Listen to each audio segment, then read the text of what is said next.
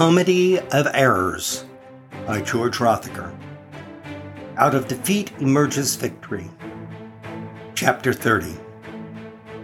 Stewart tried with difficulty to listen as Carol told a story about meeting the new man in her life, a freelance photographer named Gary, who she met at her new job at Newton Advertising.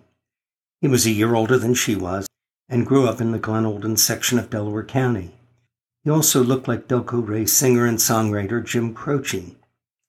Stewart remained silent as Carol told him the story of how they met on a photo shoot of plush animals at his studio on the second floor of an Art Deco building on Garrett Road. He had studied photography at the Philadelphia College of Art and played the guitar. As she spoke, Stewart thought about his most recent phone conversation with Carol and how, at that time, there had been no hint of any change in their relationship between them. During this call, she told him that she liked her job, was getting along well with others in the firm, and enjoyed her ability to assert herself and provide opinions and input into the assignment she was given. After a few minutes of Carol speaking about Gary, Stewart could no longer contain his emotions, and he interrupted Carol in mid-sentence. "How long has your relationship with Gary been going on? When we spoke last Friday, everything seemed just fine between us." "It still is," said Carol, "but I think that Gary and I are better suited for each other than we are." "With all that we've been through, you still believe that we're not well suited?" questioned Stewart, shocked by her response. "We are friends, Stewart, and we'll always be friends. I accept that we're friends, right or wrong, good or bad, but my feelings for you must be much stronger than yours are for me. We've talked about this before, and I thought we were in agreement that our paths in life didn't seem to be in alignment. When we were in New York with the Whitneys and the Lears, you seemed to get along so well with them. And I enjoyed being with them a lot, but my ability to adapt to situations doesn't change who I am inside. I thought I made that clear to you some time ago. Apparently, I had more hope for us than you did concerning our relationship." Carol paused, speaking softly. "I don't want to ever lose you as a friend, Stewart."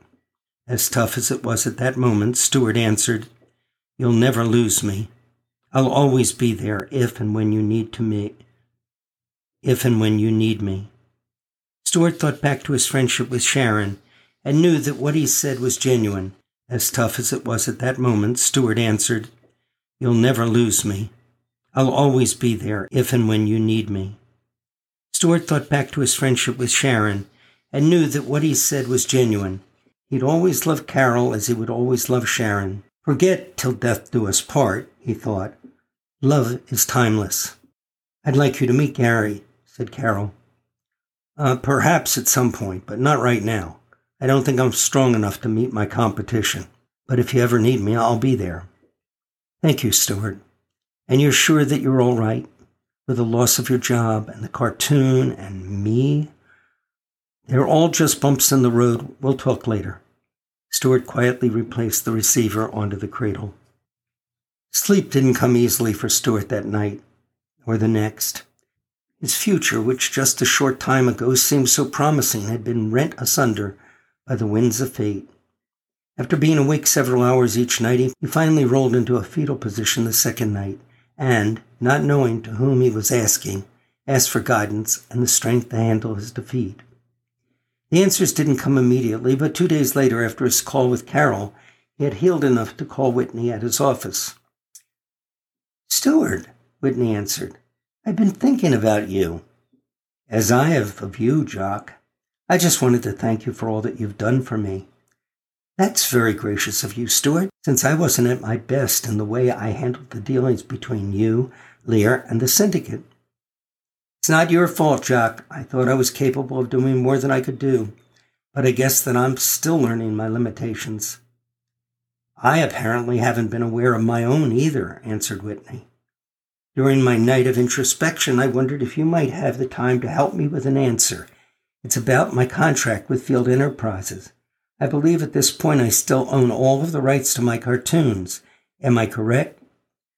"Yes," answered Whitney. "You fulfilled your 2-year contract and Field didn't renew, so the ownership of all the rights are yours, for any purpose that you choose."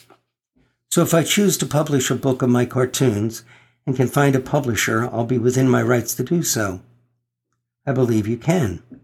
Then, Jacques, I have one more question. Do you know of any editor or other executive at any publishing company who might possibly consider publishing a collection of my Kafka panels?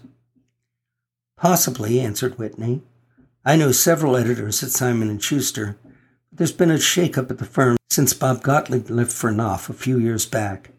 Since you've been my agent for my last 2 projects, would you be able to inquire with them, or should I? I owe you that much, Stewart. Tell me more about the concept and I'll ask around. I actually have 2 projects, the first being a self-curated collection of my Kafka cartoons. The second project is what I choose to call a graphic novel. Do you mean something like classic illustrated comic books? No, I'm speaking of a novel that uses artwork to be integral with the written dialogue, so that the complete story, as written by the author, is revealed in words and pictures. Do you have a story in mind? When I was at the Philadelphia Chewing Gum Corporation, they issued a series of trading cards on World War II. It was a very popular series that had a photo on the front of the war scene and a copy on the back that explained the photo. What I'd like to do is present a novel by a contemporary writer in words and pictures. At this moment, I have 2 in mind, The Naked and the Dead by Norman Mailer and To Hell and Back by Audie Murphy. When did this idea come to you, Stewart? Actually, just last night when I was thinking about my father and the horrors he must have gone through during the war. And then I remembered reading Norman Mailer's book and found it and started reading it again. I'm thinking of it as printed in black and white on the inside pages with full-color paperback cover. But instead of the 48 pages of a classic comic, I envision it being as many pages as it takes to tell the story. My only issue is that I'm not the correct choice of an artist for what I want to accomplish, so I will need to hire one better suited for the task. Do you mean that you wouldn't be involved in the creation of art for your own book? Asked Whitney. Your artwork is what's the greatest draw for your Kafka series. I'm beginning to learn what I do well and what I don't, and from what I've seen from comic artists, they're pretty amazing, and much quicker and more facile than I am in my processes. I'd love to work with someone like Neil Adams. He's the guy who penciled, colored, and planned several of the X-Men series for Marvel. My belief is that in the future, fewer and fewer people are going to read novels, and that they'll prefer to listen to them on 8-track tapes or view them on videos without a lot of description. Would Norman Mailer or Audie Murphy even consider having their books made into a graphic book? Asked Whitney.